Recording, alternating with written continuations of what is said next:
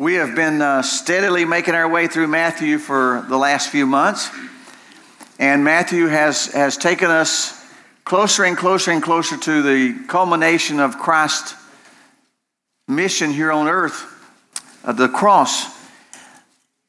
And this morning in the 26th chapter, before we get to the cross, we want to stop off in the Garden of Gethsemane. And this morning we want to spend time in the upper room prior to the garden, prior to the prayer, where God would send ministers to minister strength to Jesus. And we're going to look at the last Passover that Jesus shared with his disciples. And I kind of thought about this as the last Passover, but the first Lord's Supper. And that's kind of cool. Last week, one of our missionaries, Dirk Mayer, storied us and took us to Genesis 3. And in Genesis 3, we saw the beginning. We saw the reason of why we need a Savior, why we need a Passover lamb. Because in Genesis 3, the creation that God had created, the man and woman, sinned. And as a result of that sin, their relationship with God was broken. And there in Genesis 3, we had the prophecy that it would be the Son of God. It would be Christ who would come then and ultimately deal with the problem of sin. And we remembered then, last week as we concluded the service with the Lord's table, with the communion table, it was in remembrance of that relationship and what he did to renew that relationship. So this morning, we want to pick up in Matthew 26 and look at this account. Now, there's parallel accounts in every one of the Gospels. This is the Passover right before Jesus' crucifixion. So Mark has, in Mark chapter 14, and Luke 22, and in John 13 are parallel accounts of this. So there's some things that just as I read this that I want to share with you that I thought, wow, that just stood out to me. Let's take a look. Let me pray, and then let's go into God's Word. Now, Heavenly Father, let your Holy Spirit come and be our teacher. Lord, if there's any preaching done, let it be you this morning. Open our minds and our hearts that we would be attentive, that your word would find receptive soil in our hearts and our lives so that you can do in each of us what you've desired from the beginning of creation. In Christ I pray. Amen.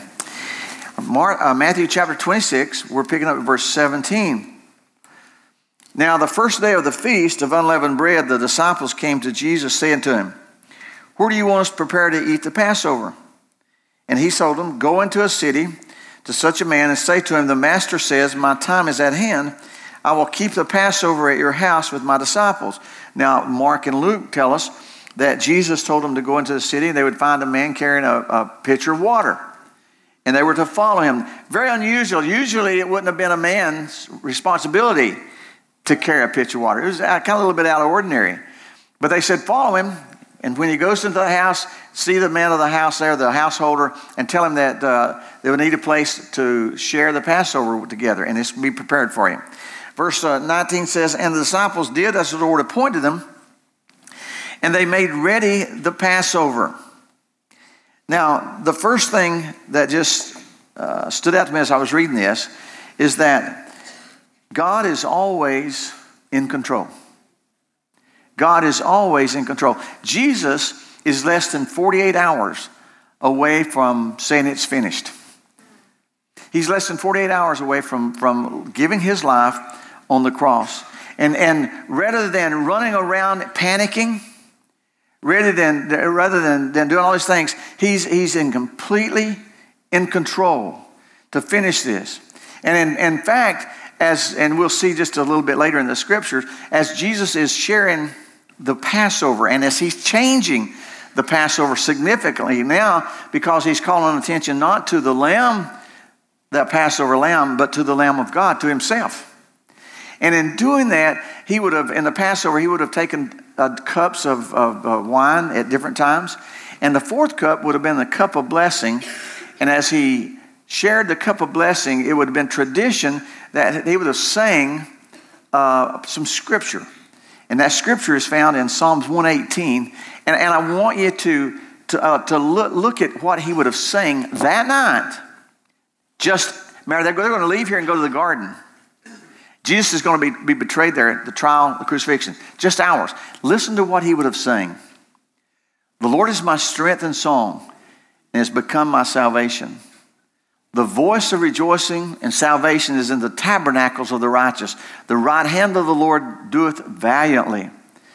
The right hand of the Lord is exalted. And this is talking about God's strength. The right hand of the Lord doeth valiantly. Now look, I shall not die, but live, and declare the works of the Lord. Man, I mean, I'm sure the full impact for the disciples would probably only come later when they realized what had been shared. Oftentimes, like with you and me, God does a work, God shares a word, and we're like, okay. And then later we realize, wow, okay. Hindsight is always clear, 2020. So Jesus would have shared this. And it's interesting to me to know that Jesus was saying, hey, I'm going, it's going to be complete. But it was in God's timing. It was not in man's timing. It was not in Satan's timing. It was in God's timing. And listen to me. Wayne, it's so good to see you here this morning. One of my heroes, Wayne Sailors. So good to see you. As I was thinking about this, I think, it's not only in Jesus' life, but in our lives. God's plan for your life and my life, he has a plan. And it's in his timing. There's some things about God that this Passover reminds me of. It reminds me that God is in control. And there's some things about God that we need to remember that. One, we use a big word. It says that God is omniscient.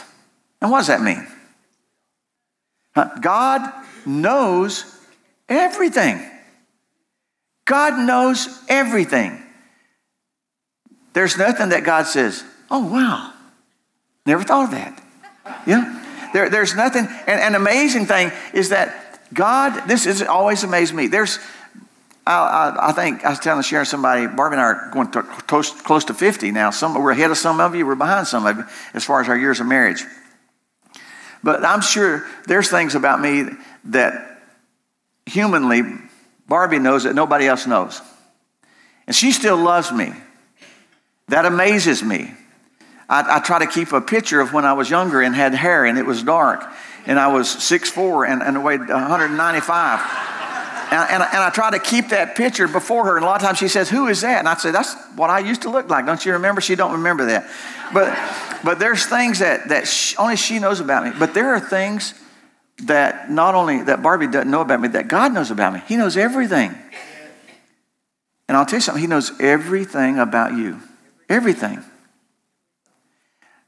And the fact that he loves me is overwhelming. He loves you. There's not a one in here this morning. And I want to tell you something. God doesn't love Jerry Helton or Jim or anyone. Got everybody's name. Yeah. I'll say Jim. He doesn't love anyone more than he loves you. He loves you. God loves you. And the fact that he knows everything, and he knows what's coming into our lives. And he has the answer that you're looking for. It may not be the answer that you think you need. There's a sign that out front that Sunshine Ministries had years ago when Bill and Bobby Honecker were there, and they came and did a seminar. And the sign says, Jesus is the answer. I sat with a family this week that had gotten really, really, really bad diagnosis, a real bad physical diagnosis. And I told them, I said, years ago when I was just a young pastor and a young husband and a young father, I thought I needed to know answers. Felt like, as a father, I needed to know those answers. As a husband, I needed to know answers. And as a young pastor, people would look to me for answers. And I knew so much then. And I said, but I've come to a place in my life now where I don't have a lot of answers. I forgot all those, but I said, there's one thing that I've never forgotten. And that's who he is. And how much he loves you. And how much he loves us. God knows everything. We need to remember that. Passover reminds us of that. Not only we use a big word, omniscient, but we use another big word that says God is omnipresent. And what does that mean? He's everywhere all the time. Everywhere all the time. You can't go where he ain't. You can't get away from him. He's there. He's there. And I'll tell you something. When we get to tomorrow, we're going to find that he's already there. He's already there. God is everywhere. You'll find him. And as a believer, we have his promise that he is with us and will never leave us or abandon us or forsake us. Now, there's another word we use to describe God's control, his sovereignty. And that word is a big word. It's called omnipotent, right? And it sounds, you know what does that mean? All powerful. He's all powerful. You know, and he is strong enough. He knows everything. He's everywhere. And he's strong enough to move the biggest mountain or obstacle that's in your life this morning. Whatever trial, whatever pain, whatever tragedy, God's still on the throne. Now, I know we looked this morning and Tom prayed, and I hadn't even got the word of the Dayton shooting till first service, but I heard a little bit last night. Yesterday we were upwarding, so didn't get a lot of the news. Just got word of what happened in El Paso. Then Dayton this morning, of a shooting up there early this morning, I guess. And there's sometimes people look at horrible things that happen to kids or to young people, innocent people. And they say, if God is God, if there's a God and he's all powerful, why does he let that happen? If there's a God and he's good, then why did he let this happen? And I don't have the answers a lot of times for that. But this I know. Dirk last week took us back to Genesis 3. Remember? And in Genesis 3, with Adam and Eve, with their disobedience to God, sin entered the world. And through sin, Romans tells us, through sin, death entered the world. And I think as we look around today and we see the tragedies around us, I'm convinced that we see evidence of people that have lost the value of what human life really is worth. It's been devalued. We've lost sight of that. There's people, I'm convinced that we see people who have really come to a conclusion that my life has no meaning. So what's the use? What's the purpose? And they have no reason to go on. They have no goal to go on. And so they resort to crazy things without God in our lives. I wouldn't want to face the world. I wouldn't want to face what's out there. But God is big enough. God is strong enough. And what I've experienced from him is that we trust him. When we don't understand, be careful that you don't throw up your trust. Let me share this with Melissa. Shared this with me, Melissa and Ray. About 3 Sundays ago now, may have been 2, I'm not sure. Ray woke up and he couldn't see good out of his left eye. Something was going on. So he went to the ophthalmologist that Monday and did tests, and they said, Ray, you've had a stroke, man. You've lost 25% of your vision. And Ray said, can I get it back? He said, you'll never gain it. You've had a stroke. You need to go see a doctor. As a result of that, and I'm shortening the story, but verify, Ray and Melissa here, they go to the doctor checks his carotids, and he says, oh man, you got some blockages there, maybe 70%. We're going to set you up for surgery. They did surgery this week, and when the doctor came back, it was 90% blocked. And Melissa, I think your words were to me, the doctor said, if we hadn't have done this surgery, it's very, very, very likely that sometime within a year, you'd have had a major stroke. And you know what Melissa said to me? She said, we learned to thank God that he had had this thing with his eye because we would have never went to the doctor and got it checked. Isn't that true? Listen, we can't judge by today's tragedies what God's going to do with that. But we can trust him that he's in control. Amen. Now listen to me. If you're here this morning and you've never trusted him as your Savior, basically what we're saying is, I can handle it. I'm strong enough to handle whatever comes into my life. I'm wise enough to handle whatever comes into my life. I can figure it out. Oh, my friend. Jackie would say, how's that working for you? Yeah? God is in control. And we learn that. We see that in this first Passover. God is in control. The second thing we see, and picking up in verse 21, it says, and as they ate, Jesus says, verily I say unto you, one of you is going to betray me. And they were really upset. And they all began to say, Lord, it's not me. I'd never do that. It ain't me. It ain't me.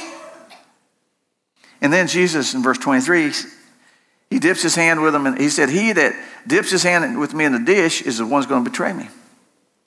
The Son of Man goes as written of him, but the woe unto the man by whom the Son of Man is betrayed. It had been good for him if he had not been born. Then Judas, which betrayed him, said, Lord, is it me? And Jesus said, yep. Now, that's, yep, is North Georgia Hillbilly for Greek, thou hast said. Yep. Second thing we learn is this. Sin is never hid from God. He loves us, but sin is never hid from God. I'm convinced that Judas had not shared with the rest of the disciples, hey guys, we've been going around, we've been walking around with the big man here for three and a half years. Man, I'm gonna force his hand. I'm gonna turn him over and let him deal with the big religious group. I don't know. I don't think he shared that with anybody. But Jesus knew his heart. He knew his intentions, and he knew what his actions were going to be.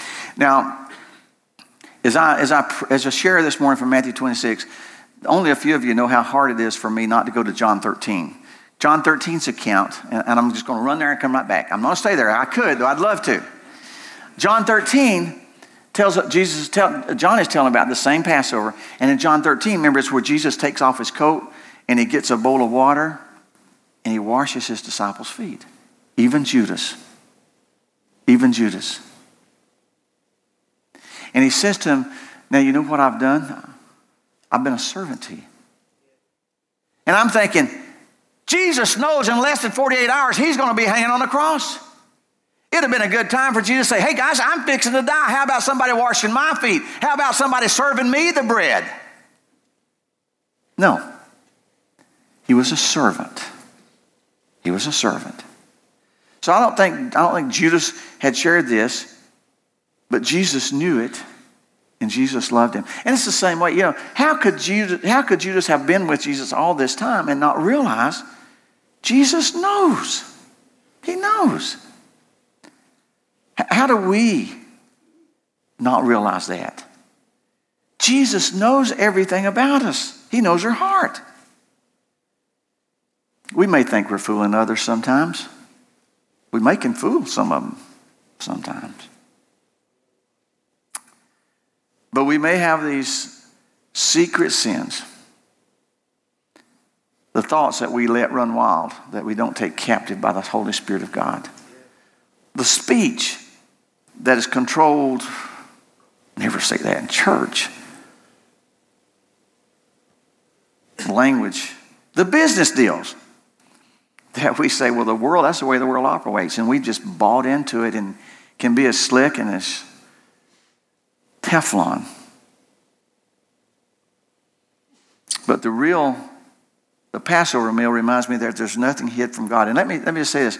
Secret sin, and that's a misnomer. It's a misnomer because none of our sin is secret, okay? but hidden sin. I think it's Proverbs 28:13. Proverbs 28:13. Somebody read that. Somebody look up Proverbs 28:13 real quick. That's the verse I want, and I've lost the words to it. He that covereth his sin shall not prosper. But whosoever, you got it, Denise? Yeah, Proverbs 28:30. Stand up, Denise, and read that for me.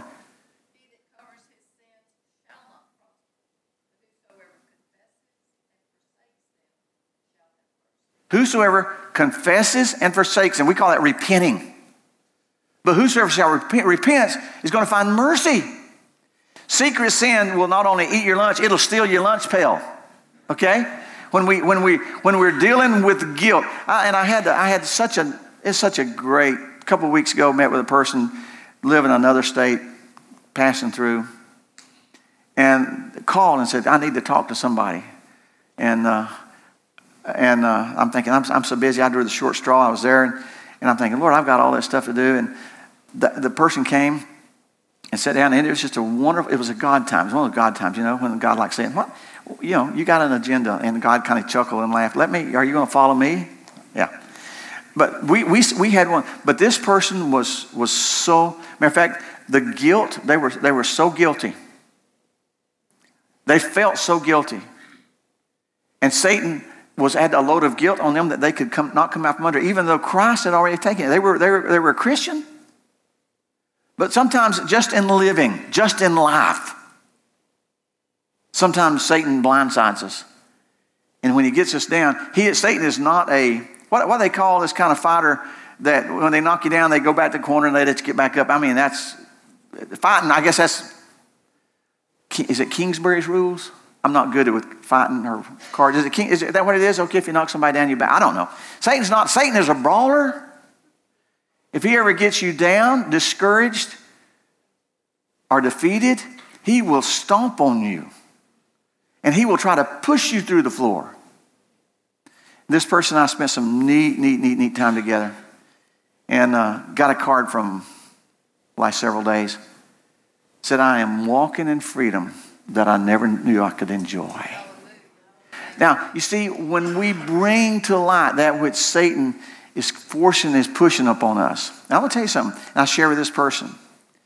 The Holy Spirit of God and a Christian, when we sin, there is a conviction. That means there is a bringing to our light. Man, I've broken God's heart. I've broken His law. I need to confess this and repent of this because there's mercy to be had. When we fail to do that, Satan brings condemnation.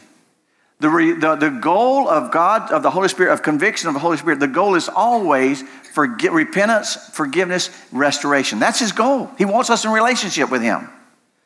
Satan, on the other hand, when we sin, he wants to condemn us.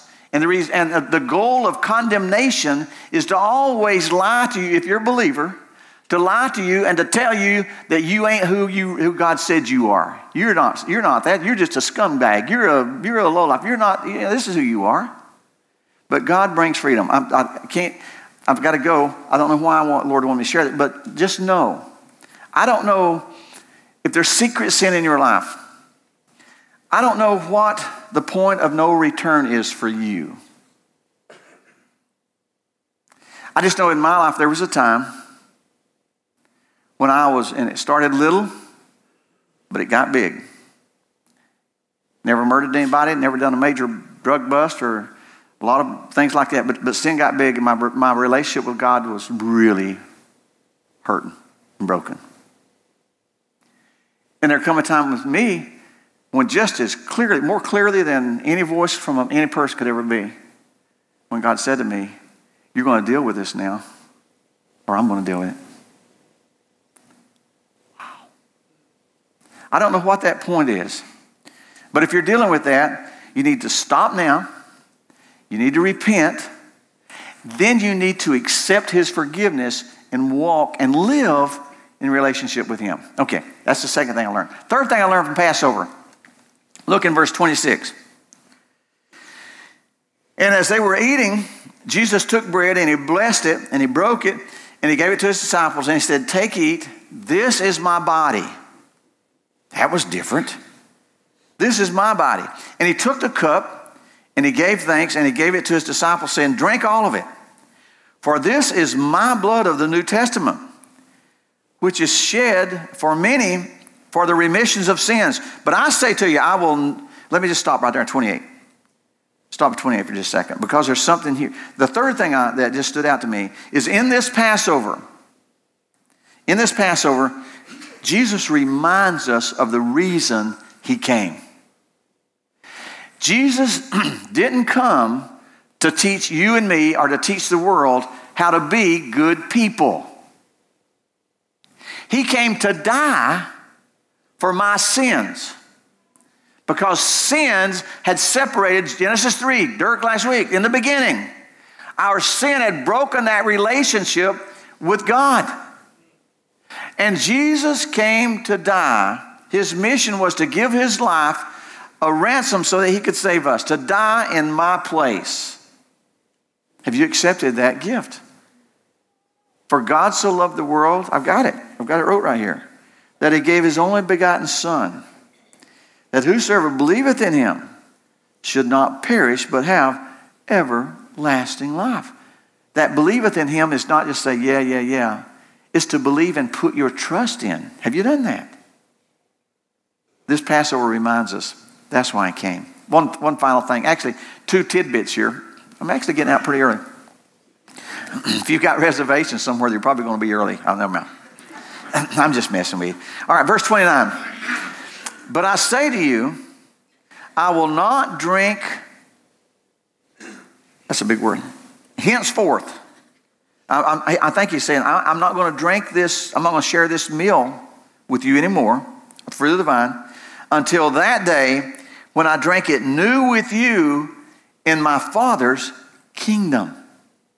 Do you realize that? Yeah. In the Passover, there is such a promise of a future with him, in his place, in his house. That'll be a day we have lunch with Christ, marriage supper of the Lamb. Can you imagine that? Soup, beans, chocolate cake, cornbread, fried catfish. And don't get all bent out of shape and say that Bible don't say that. I know that. I'm just saying, whatever we need, can you imagine what he's going to have? Oh, fried okra. That was so good. Golly bum. Whatever. But the promise is, he's saying, hey guys, I'm going away. But that's not the end of it. We got an eternity to spend together. And I'm looking forward to it. All right, let me get verse 30, because verse 30 is something I don't want to leave without it. Actually, Jackie told me not to leave without it. So I'll blame this on her. Between her and Barbie and the Holy Spirit, I am surrounded by good counselors. I really am. All right, verse 30. And when they had sung a hymn, they went out into the Mount of Olives. He was strengthened by worship. Do you realize that? Wow. And we can't afford to lose sight of that. A lot of you have got your radio. There's some good gospel stations, and some other stations that have good gospel programming at different times. And it's amazing how that can be so timely. You get in your vehicle and you're headed somewhere and you're just dealing with all this stuff, and all of a sudden God's got somebody singing on the radio a reminder of his goodness or his grace or his forgiveness or his mercy or his power. Paul come in this morning, Paul and Garnet, and Paul said, I've had this end of an old song on my mind, and I can't figure it out. And we knew it immediately as God's love can make the vilest sinner clean. You remember those words? I couldn't think of it either, but Siri knew. Yeah? So we Siri'd her that song. Hey, you just don't know what you've got technologically wise up here with me. I know how to do that stuff. Craig is but we're Siri'd, and I think that the name of the song was Yes, I Know that Jesus' blood can make the vilest sinner clean, because his experience, he's sharing worship. Think about this. Jesus worshiped with his disciples, and now he goes to the garden where we're going to pick it up. He goes to the garden where the Father ministers through an angel as the battle is won in the garden. Because there, Jesus said, okay, Lord, if there's any way, let this cup pass from me. But by the way, Father, I come to do what you want, not what I want. We're going to stop right here. Learn so much in the Passover. God's in control. Sin's never hidden. Why Jesus came to deal with our sin. And that is, there's a promised future for those who know Him as their Savior. Well, Lord, it's wow, what a morning it's been for me. Just in your word, and have the Holy Spirit of God just as a reminder of your power, of your sovereignty, of your glory, and of your love, how you deal with us with our sin, why you came, and of a promised future that's out of this world. Father, it's my prayer that whatever we're going through today, whatever these children of yours that are here this morning as believers, that we just walk in that relationship remembering who you are and how much you love us. And Father, there's very, very likely that there may be some here that's like what Wesley was when he went to Sunday school class. He knew that there was a God, and he may have knew that there was a God who loved him. But in Sunday school class, he just said, you know what, God, I want your forgiveness. You love me enough to die for me. I want you to forgive my sins. And that if that's you this morning, I'd encourage you just to tell him. Say, God, it doesn't matter how old you are. It doesn't matter how young you are. And you say, well, Jerry, you don't know who I am or what I've done. Nope. But God does. And He loves you. And you can't, as Leroy would say, you can't keep Him from loving you. If that's you this morning, maybe you just need to ask Him and say, God, please come and forgive me. Father, we give you all the glory and honor that's due you. We can't give it all. Everything we give to you. And if there's any good, it's because you've done it. If there's any lives changed, it's because you've changed them. Help us to walk in love with each other, in a relationship with you. And that's good. In Christ I pray. Amen.